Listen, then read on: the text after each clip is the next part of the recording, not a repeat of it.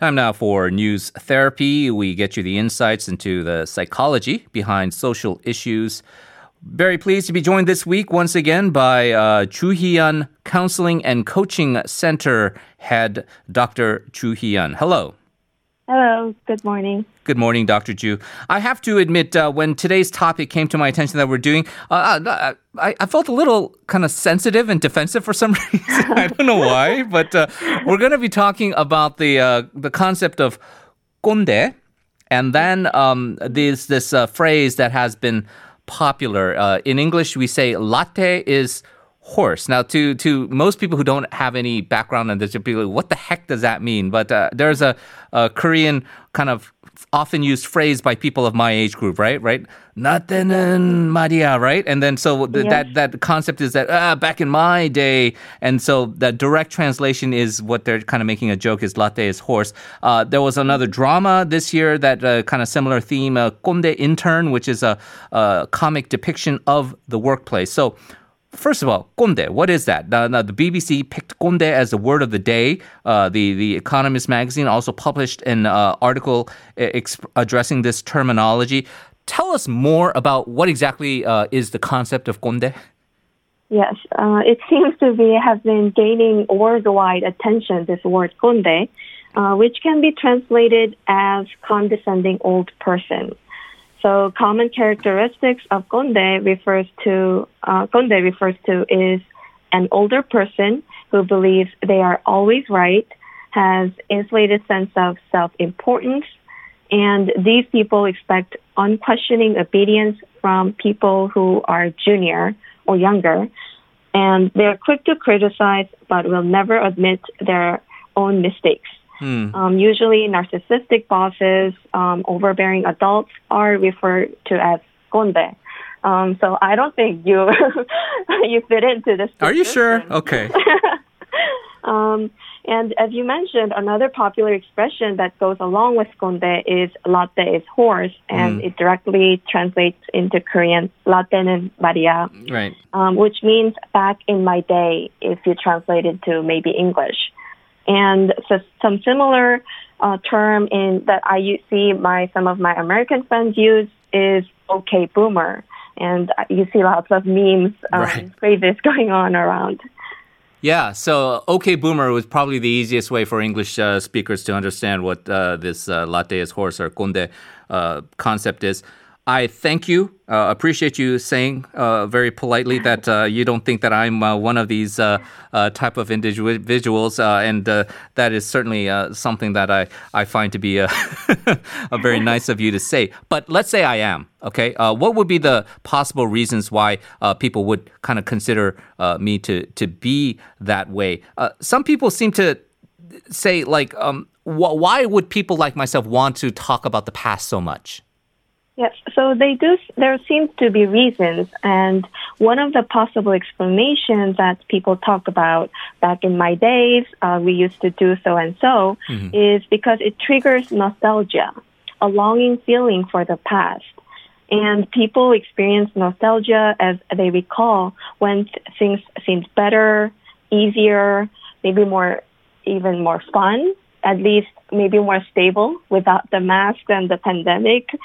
And people experience, so these type of memories trigger good positive feelings. And even the memory of challenging times from the past, how they were having difficult times, it can still remind people of some positive aspects, such as maybe strong social connectedness amidst their difficulties, or they can compare themselves from the past and now and discover some strengths or how they're living better these days, overcoming the challenges. Also, nostalgia triggers some positive emotional experiences such as stability and comfort by reminding us of who we have been in the past. So talking about the past strengthens connection to our self-identity, which is stable over time. And especially in the times like this, where we're going through rapid challenges and we don't really know what the future holds, the sense of self-identity, which is a stable part of ourselves, can give us some comforting stability. So that is a pleasant feelings, and probably one of the reasons that people talk about the past so much. Okay, so that's the old person perspective, right? Let's talk about then the young person perspective. There was a survey done for junior public officials between the age of 20 and 30.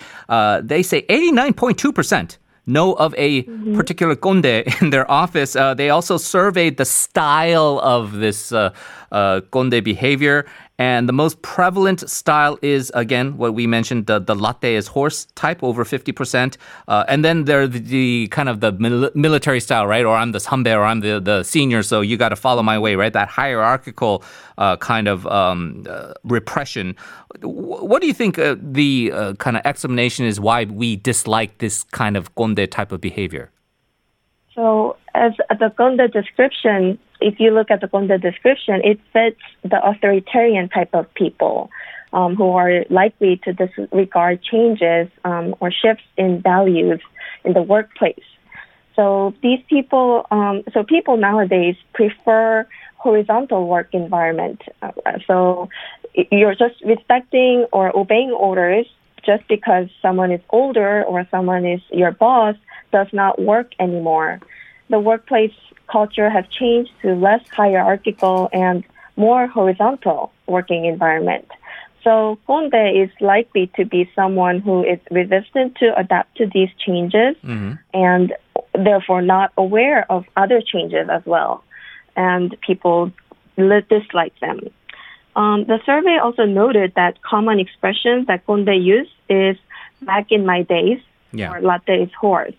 And this can be problematic and you see them often use this phrase or expression to justify some of their politically incorrect behaviors or outdated workplace traditions.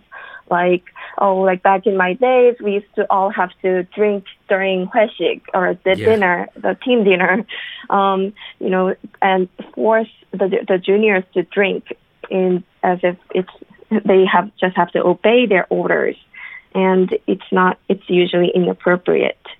And it can also insinuate that past experiences that younger generation don't know about is better or more valuable. And that excludes younger people and maybe even sound condescending to them. Well, let's talk about, if possible, if there are any pros and cons. Are there potential benefits? And what are some of the problems that arise because of this trend? I think maybe potential benefit is it can raise the terminology, like 꼰대 expressions, is an amusing way to raise awareness and to bridge the gap among generations. But I'm concerned that it can exacerbate intergeneration conflicts, reinforce stereotypes, and meta-stereotypes. Ageism is one of the stereotypes that can occur, which means that there are stereotypes or discriminations against people based on their age. And, these stereotypes are overgeneralizations, such as like young people are narcissistic, older people are stubborn, boring, and it can reinforce stereotypes and further widen the generation gap. Right. And there's also meta stereotype that people are conscious about how other people stereotype themselves. And this kind of conscious awareness can also influence our emotions and also work performance. So both stereotypes and meta stereotypes can impact our performance. Therefore, to have more productive, pleasant workplace, we need to work to reduce or fight against these stereotypes. Well, I just got to say, Dr. Ju, back in my day, you were always considered to be a very smart and capable person with very brilliant insights, and you are the same today as well. So thank you once again for all of this, and look forward to talking to you again soon. Thank you. Thank you. Well, that's going to do it for us. Our producers are Kang Jin-soo and Kim Jae-sun. Our writers are An Yu-jung, Sung Eun-ji, and Song Yi-won. Coming up next is Life Abroad, hosted by Na Seung-yeon, I believe. We're going to be back tomorrow at 7 a.m. My name is Henry Shin. Enjoy the rest of your day. Goodbye.